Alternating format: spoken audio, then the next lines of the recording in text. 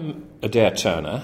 At the moment, I'm writing a book about the trouble with finance, but I have been chairman of the Financial Services Authority till the end of March, and before that I was also chairman of the UK's Climate Change Committee, which is responsible for recommending to government our greenhouse gas emission reduction targets and also recommending how we achieve those targets. And I was the first chairman of that from 2008 to 2012. So Lord Stern recently stated that he felt things in relation to climate change are far more serious than he had recognised when he wrote the Stern report, and that if he were writing it now, he would do it very differently. What's your sense of where we are in relation to climate change? Where are we in relation to climate change? I think we need to say the following things. First, it is obviously the case, and the sceptics about climate change focus on this, that the average global temperature, land surface temperature, having increased far faster than the models suggested in the 80s and 90s, has for the last 10 years been at some sort of plateau.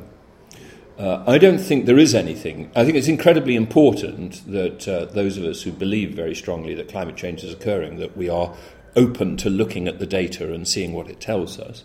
But I don't think it does change the point of view as to the long-term trajectory. There are these oscillations over time. And what is strange in some ways is that fact that there has been a stalling of the rate of increase of the average measured temperature for this 10 years is combined by other things which actually suggest change occurring at a faster pace. For instance, the decline over the last 10 years in the coverage of Arctic summer ice is running clearly far faster than anybody anticipated 10 years ago. So I think in the science, I'm not sure that much has changed. I don't think the balance of it overall has changed. I don't think we are sitting there saying we know that climate change, global warming is going to occur faster, but equally well I don't think it's going to occur slower than we originally predicted, given any given level of carbon emissions. I think what has changed is that, bluntly, a lot of our optimistic beliefs that by 2016 we would reach a peak in global carbon and greenhouse gas emissions and then start a reduction are looking extraordinarily optimistic. The amazing continued economic success of China since Nick wrote his report has been at one level a great positive for the Chinese people, and I think we have to recognise that. But it has been incredibly carbon intensive, it's been very heavy industry intensive. And so I think we're now looking at a set of forecasts of the pace of global carbon emissions growth, which makes the achievement of the sort of reductions that Nick was talking about in his report by 2050 very difficult, but still very important to achieve. And so I think we are at the point where the focus really has to turn back to what is it that we need to do to actually get the greenhouse gas emissions on a downward path. And the environmental philanthropist Jeremy Grantham recently said capitalism does millions of things better than the alternatives. It balances supply and demand in an elegant way that central planning has never come close to. However, it's totally ill-equipped to deal with a small handful of issues. Unfortunately, they are the issues that are absolutely central to our long-term well-being and even survival. Do you think that well-being, that capitalism and getting climate change really under control are compatible? I think that capitalism, the market economy, is a remarkable system for delivering growth and increases in prosperity, which over a certain range of income is a very important thing to do. I also think that beyond some level of average income, and maybe it's roughly where the rich developed world got to 20 or 30 years, further improvements in average GDP per capita are not the most important thing. But I still believe that even in that environment where that is less important, the market economy, still has a lot of contribution to make, and a planned economy actually addresses a lot of environmental issues worse than a market economy. I mean, the Soviet Union was a planned economy. It was a complete disaster from an environmental point of view. Where I would agree with Jeremy Grantham is that when we face what economists call these very large externalities, these things which the private sector, an individual, will not take into account because they're caught in a sort of, well, why should I take it into account if nobody else isn't type trap, we need to manage capitalism. So to me, it's not, are we going to have a capitalist and market economy or not? I see no real alternative to that. I don't think there is political support to that. I think the alternatives are less advantageous. But I think it has always been the case that there are some aspects of capitalism that need to be managed. I am, in the book I'm now writing, struggling with one of those aspects, which is the financial system needs managing more than the market for restaurants. I mean, the market for restaurants works pretty well. I mean, if you want good restaurants, just let 1,000 entrepreneurial flowers bloom. Some will work, some won't. You know, consumers will decide what they like, etc. The market for finance works pretty badly. It careers off in all sorts of crazy directions, and it needs to be managed. And I think where Jeremy Grantham is right is that the challenges of climate change in particular are one where we need to not rely on capitalism and the market economy to solve the problems, but manage it and constrain it and place it within public policy so that it can help solve them. Well, we have got to make the market economy help solve the problems of climate change rather than ever assuming that it will, completely left to itself. And is it possible in the time that we have to decouple economic growth from carbon emissions? Because that's a very interesting point. My overall point of view is that when you get beyond a certain standard of living, economic growth is not the most important end.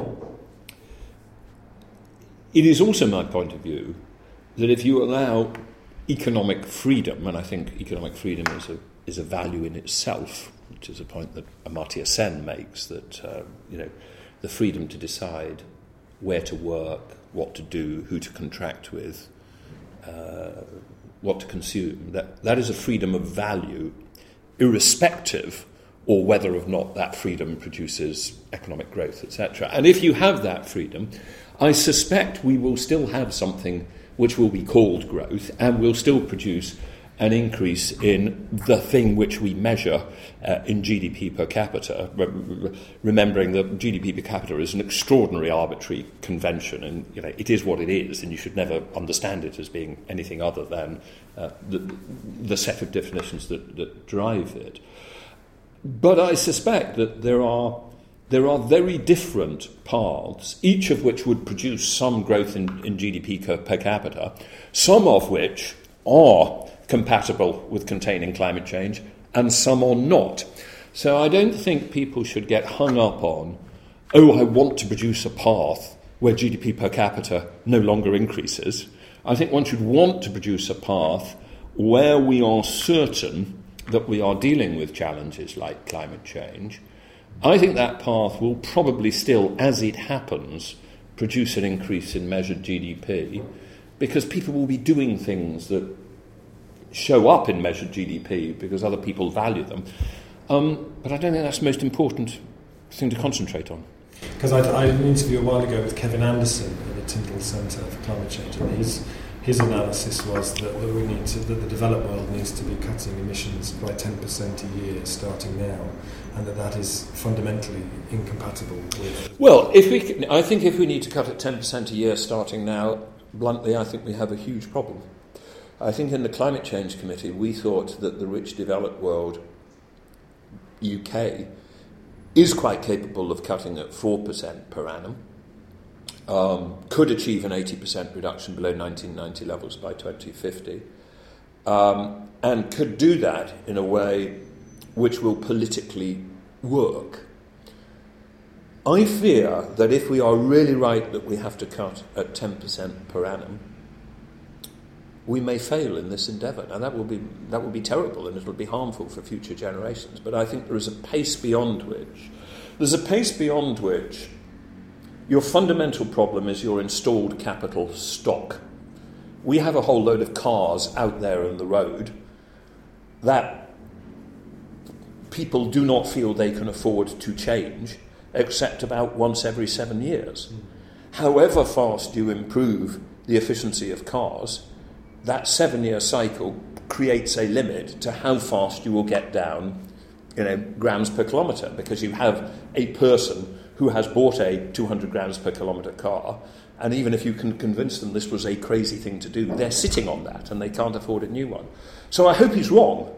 I hope he's wrong, because if we really do need to go that fast, which is faster than other people have suggested, I think we're going to find it incredibly difficult politically to get the support to achieve that. And you've moved within the corridors of power in your role on the Climate Change Committee. From the outside, it looks as though tackling climate change has taken a back seat to economic growth. And Owen Paterson, on Any Questions on Friday, said the climate temperature has not changed for 17 years and was very dismissive of the whole. An environment minister, secretary who doesn't believe in climate change. What's your sense of that? Can we expect any leadership on climate change from government, or does it really... I think it's going to be difficult to get leadership. I mean, it is still the case that when the Climate Change Committee, I'm trying to remember now, back in 2011, I guess it was, proposed the budget for the mid-2020s, there was a dispute in government, but we won. And there was a commitment to a very stretching target, which is now legally embedded. And so you can still say of this government that in things like the overall targets, they have still stuck to it. I think what is the case is that there is... you are absolutely right. I think we have an Environment Secretary now who is a sceptic about this. I think he's completely wrong, but he is a sceptic on it. And I think he... on that quote you just gave, is guilty of picking a particular fact which supports his case and not another fact which would support the alternative case, such as the extraordinary rapid reduction in the Arctic summer ice. I think the other difficulty that we also have a difficulty which is partly a difficulty of a perverse success. The fact is that UK greenhouse gas emissions are running below the targets of the Climate Change Act for the simple fact that for the simple reason that the financial system managed to cook up a whacking great recession. Now, this is the worst possible way to achieve, I think, a reduction in emissions, but it does enable some people in government to say, well, hang on, what are you talking about? I mean, we set these targets and we're going down faster than these targets. As the Climate Change Committee has pointed out, the danger is that if your emissions simply go down because you have a recession, you're not achieving the long-term transformation of the economy. And as the economy recovers, we will be back to the problems as before. So I think it's a mixed bag. I think the overall story is that climate change in the UK, having reached a sort of apogee of political support at the time of the passing of the Climate Change Act, which got a quite formidable and an extraordinary degree of cross-party support, that it has moved onto the back burner. But I think that's why it's important to keep up relentless pressure for particular aspects of policy which are important for the long term. And we recently passed 400 parts per million for the first time. And as someone who's been involved in all of this, how did that affect you? What was it? Well, as I said earlier, I think the difficulty of those of us who believe this is a huge problem have got to deal with is that we're simultaneously looking at two facts. One, the slowdown, which I think the best science suggests is entirely cyclical in the increase in global temperatures. That's one. But two, and therefore that enables the sceptics to say, well, haven't you overstated it? Even if it's occurring, isn't it occurring slower than we thought? But two, the growth in emissions and concentrations is just, marching on at a continual upward path. And the 400 grams, the 400 parts per million measurements has been reached, as rapidly as any of the forecasts in the IPCC reports suggested.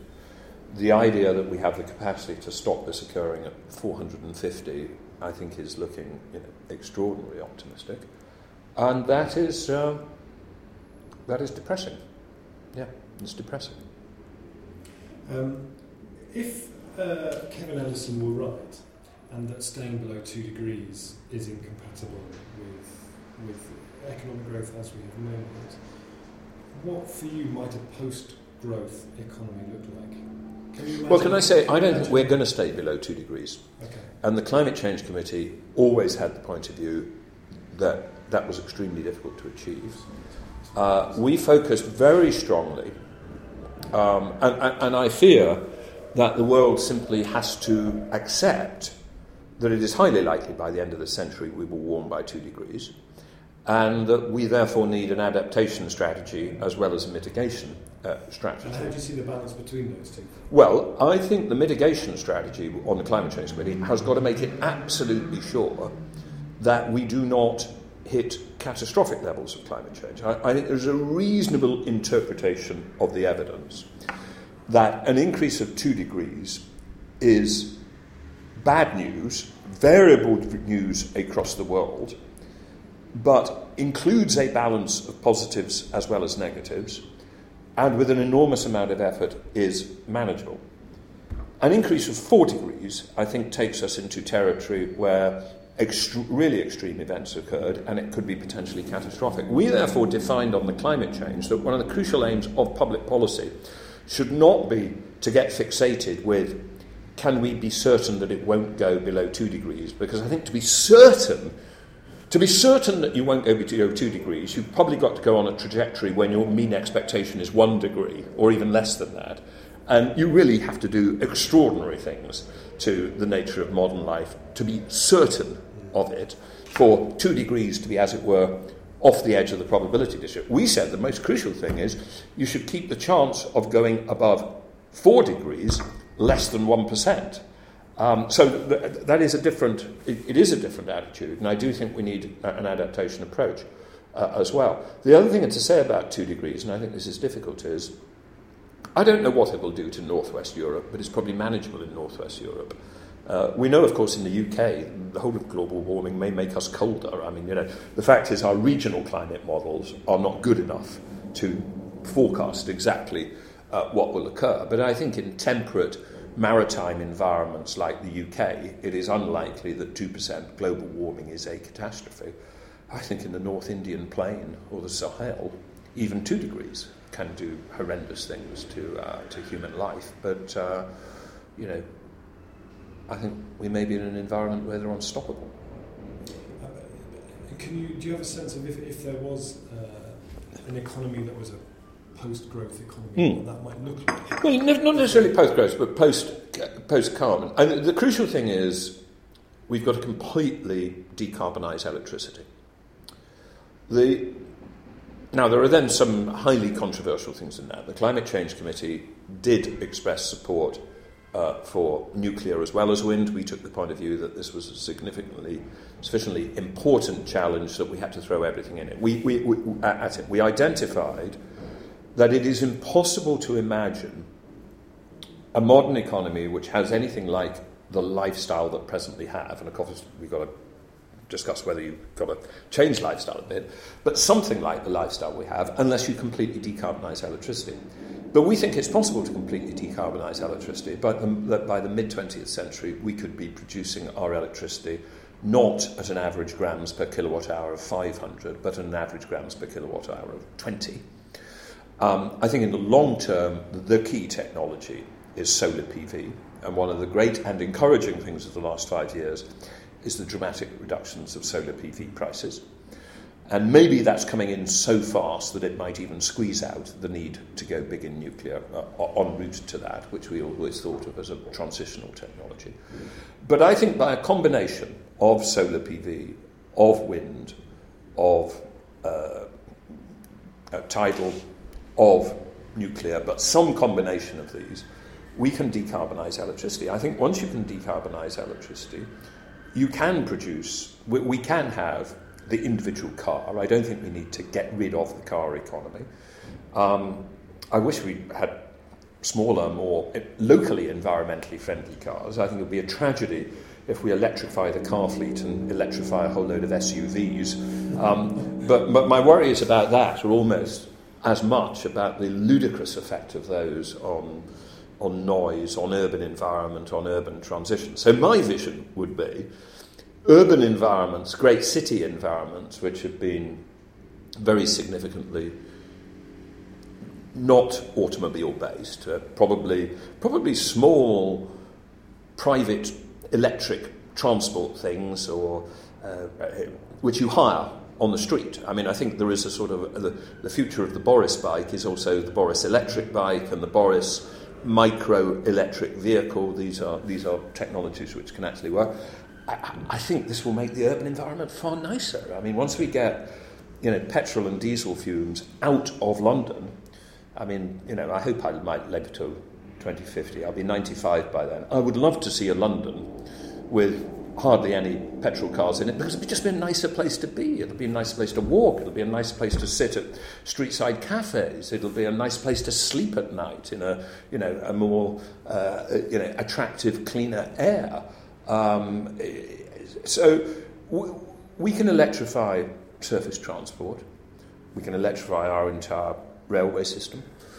We can electrify or radically improve the efficiency of the insulation of our houses. We can deliver the manufactured goods that we like having, like consumer goods, in radically more efficient manufacturing sites, and we can power them off low carbon electricity. So once you've defined that, and this may disappoint some of the sort of more radical end of greenery, you haven't fundamentally changed people's lives. I mean, hopefully you've encouraged them to do sensible things like get out of whacking great silly SUVs, but they've still got personal transport mobility. I think there are some things which are very difficult, and one I find most difficult is air flights.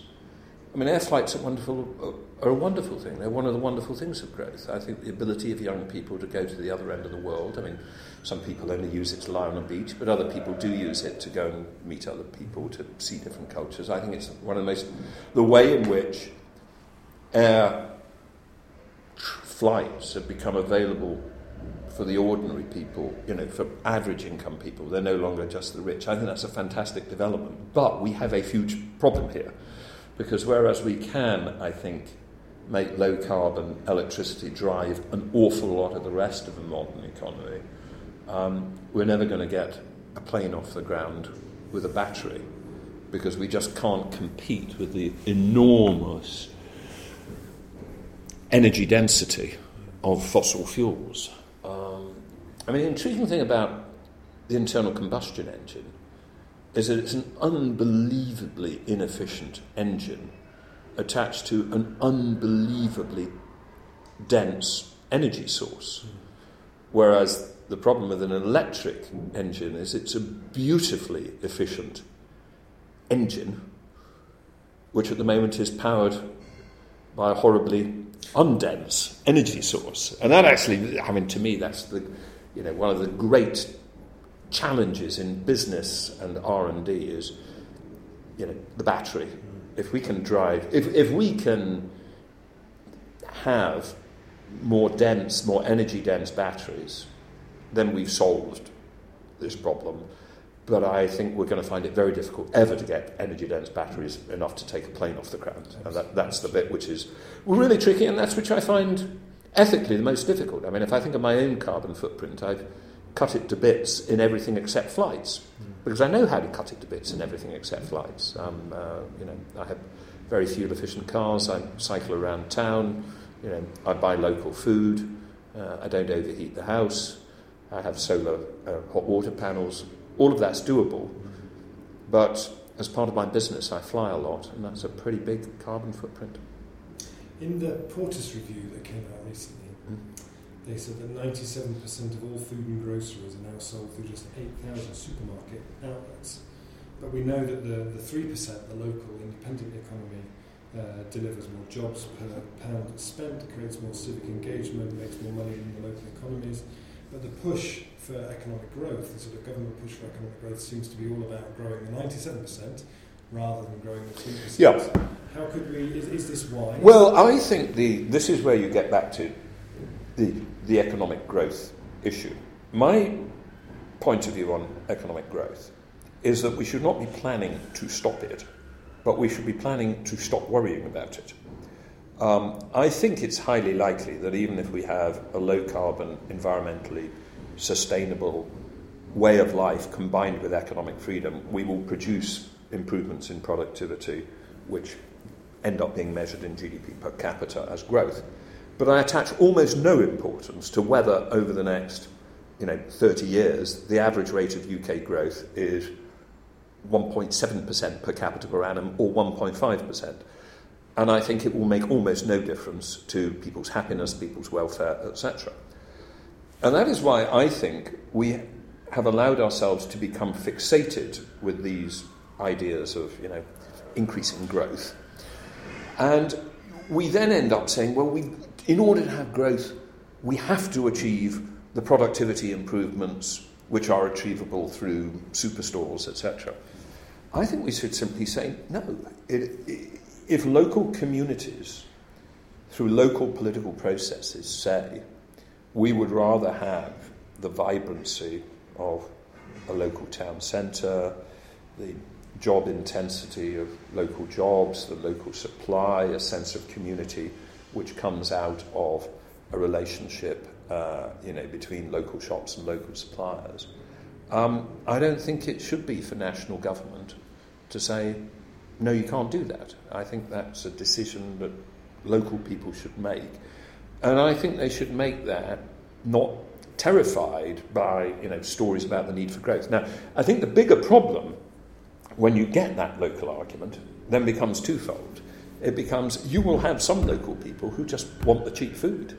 Yeah. And that's, so let's be clear, that development of the superstores, the somewhat anonymous out-of-town superstores, has been driven in part by, I think, a mistaken national fixation with minute differences in national productivity growth. And we have the ability to put a stop to that. But you've still got the problem of, even once you localise the decisions, some people want their cheap food. And that's not, it's quite difficult to say to them, no. Now, I hope we will have an environment where there is an increasing focus on quality of experience. But I think one of the things that goes against that is the rise of inequality. In an environment of increasing inequality and the bombardment of people with messages about what the materialist life can give, people are, not surprisingly, fixated with how, or some people get fixated with how far up that spectrum of an unequal distribution of income they can crawl, and therefore, want the capacity to have cheap food so they can spend money on all the other things that advertising is telling them they need to have. I think the continual rise of inequality is quite corrosive of our ability to pursue shared collective objectives.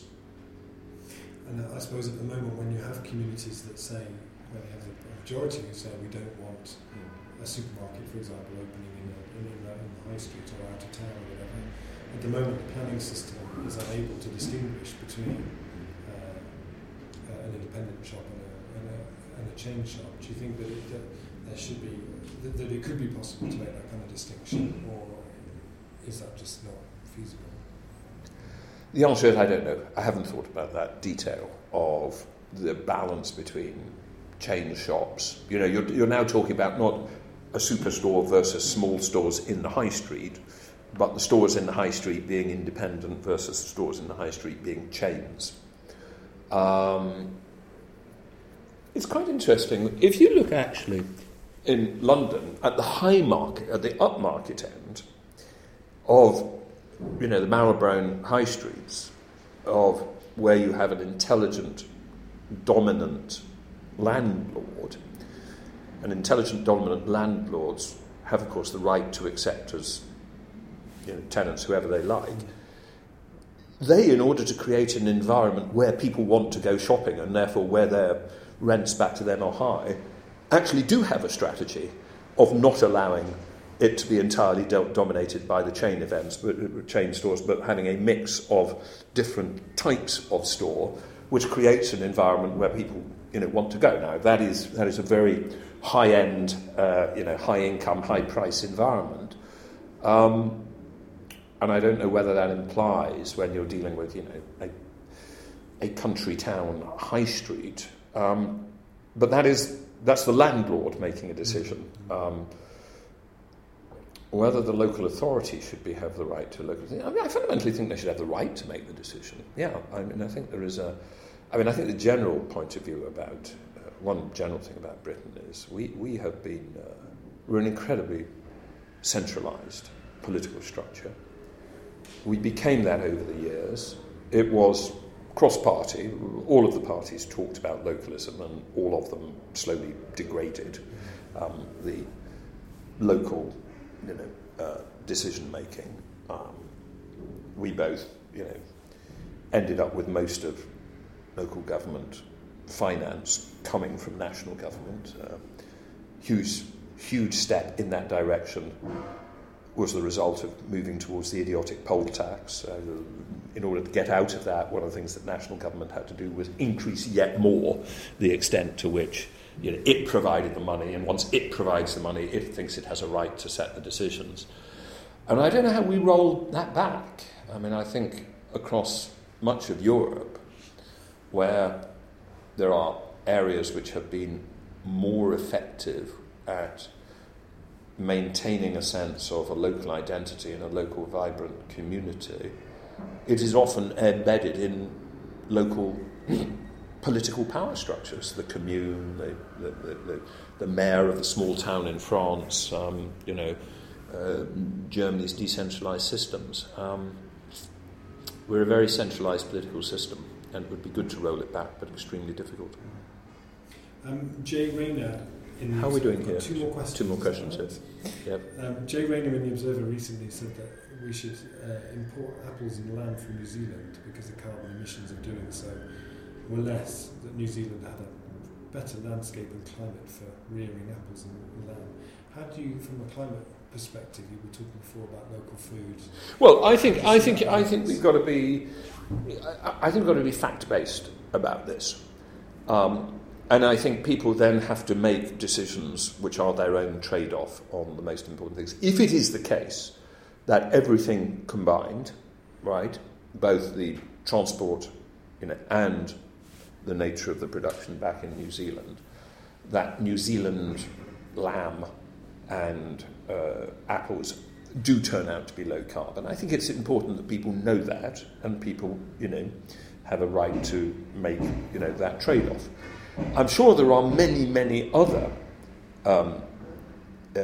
vegetables and parts of food where that will not be the case, where the nature of the transportation cost will favour the local. And therefore, I think, I tend to favour, local food because my gut feel is it's probably lower carbon. But, if somebody could convince me that New Zealand apples were low carbon, then I might, and if I like the apples, and if they were organic and therefore supporting biodiversity, I might still buy them. So I don't think we should get sort of absolutely, fixated on one or other dimension of these things. I think on the other hand, flown in raspberries from across the world in January, don't tick any boxes, and we sort of know that. Yeah. And my last question was that you've spent years surrounded by climate change and reading all the reports and the science and everything. What keeps you going? Do you think this is a solvable problem? what sustains you through this? Well, I'm a little bit out of it now because I've been dominated by the financial system for the last year. But when I was doing the Climate Change Committee till last March, and I used to spend about 2 days a month on it, I would always come home at the end of that saying what an enjoyable day I had had compared with struggling with the problems of the financial system. And I think I'd make the following distinction. On one hand, climate change is far more worrying, but also far more understandable. What happened in the financial system is a complete self-inflicted wound. Right? There's no reason why this crisis had to occur. It wasn't imposed on us from throughout, from war, from etc. Climate change is a real external constraint, right? Human beings have wanted to grow, wanted to get more prosperous. Nobody knew this when we started off on that path a couple of hundred years ago. The achievements of industrial capitalism are fantastic, but unfortunately it turns out that one of the things that it relies on, which is digging fossil fuels out of the ground, is going to do some nasty things.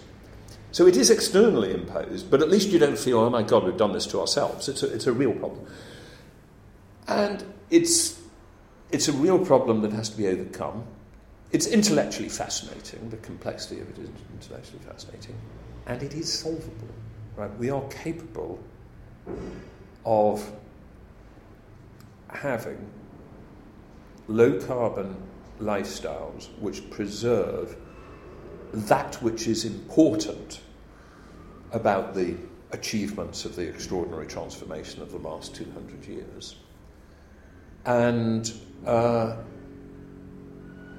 so at one level it's frustrating how difficult it is, but at least one is kept going by the fact that it is doable.